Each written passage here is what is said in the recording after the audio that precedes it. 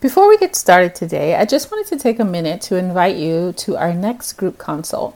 If you are a trauma treatment professional and want to gather with other like-minded professionals to gain support, insight, and share your own knowledge and resources, join us. You can present or you can just listen. This opportunity is open to all trauma treatment professionals. It will be held virtually and we will meet for 1.5 hours. Don't miss it. Register and learn more at traumatreatmentcollective.com. Welcome to the Trauma Treatment Collective podcast. My name is Nina Keeler, a licensed marriage and family therapist and trauma specialist. In this space, we will share tips and tools on how to grow your trauma treatment skills while also keeping your own mental health in mind. Welcome to our first-time listeners and welcome back to our followers. Today, we are talking about the healing power of invitational language in trauma treatment. I thought for this episode, we would try something a little different. I have been toying around with the idea of offering demos where I or a guest trauma treatment professional works with a client in real time and you get to watch. Some of my greatest learning has been through watching the work being done.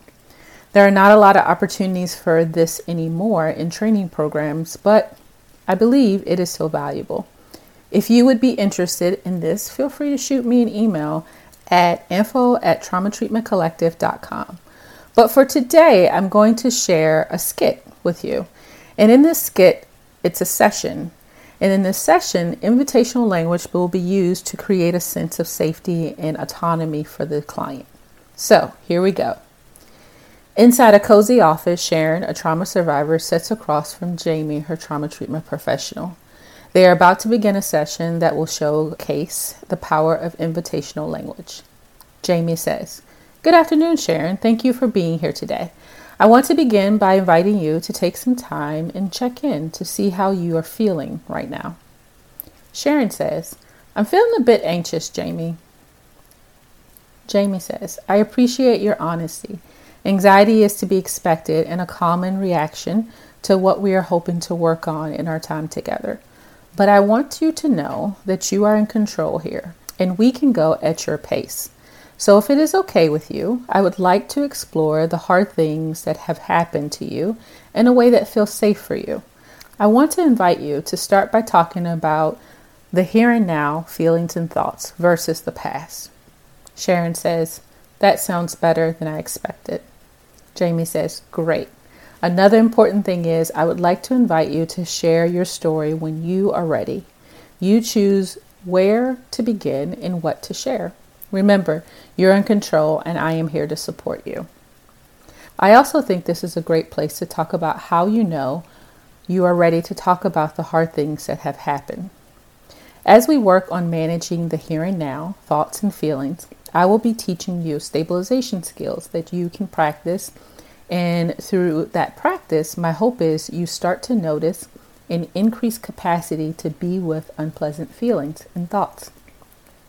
And as you increase your ability to move more towards resourcing when you notice the unpleasant thoughts and feelings become too much. This will also let you know that you're ready to start talking about the hard things that might have happened to you. Sharon says, "Wow, that sounds great.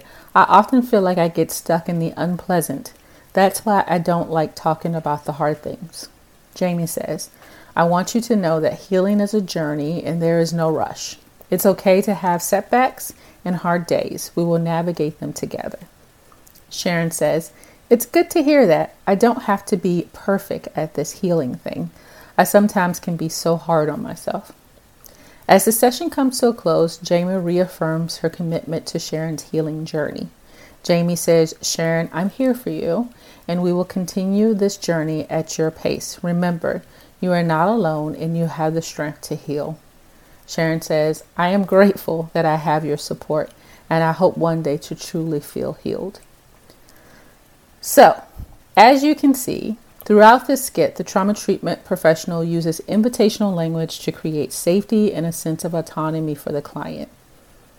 Through this invitational language, the client was able to settle and ease into the treatment process with less activation and a little more regulation that could be tracked and felt. I want to invite you to be intentional about using invitational language with your trauma clients. It is a simple but yet powerful intervention. Here are a couple of my favorite go-to phrases lately. I want to invite you, and you can fill in the blank. Would it be okay if you would like to, we can. What do you think about? And how about? So those are some of my favorite phrases that you will commonly hear me use if you could be a fly on the wall in some of my sessions, which I'm thinking about creating that, like I said in the beginning. I think the demos would be really cool. But I hope that this has been helpful to you, and I would just want to encourage you to use invitational language in your trauma treatment work. And see how it goes and check it out and see how it feels for you, see how it feels for the client. And I think you will be pleasantly surprised if you're not already using it. So until next time, take good care.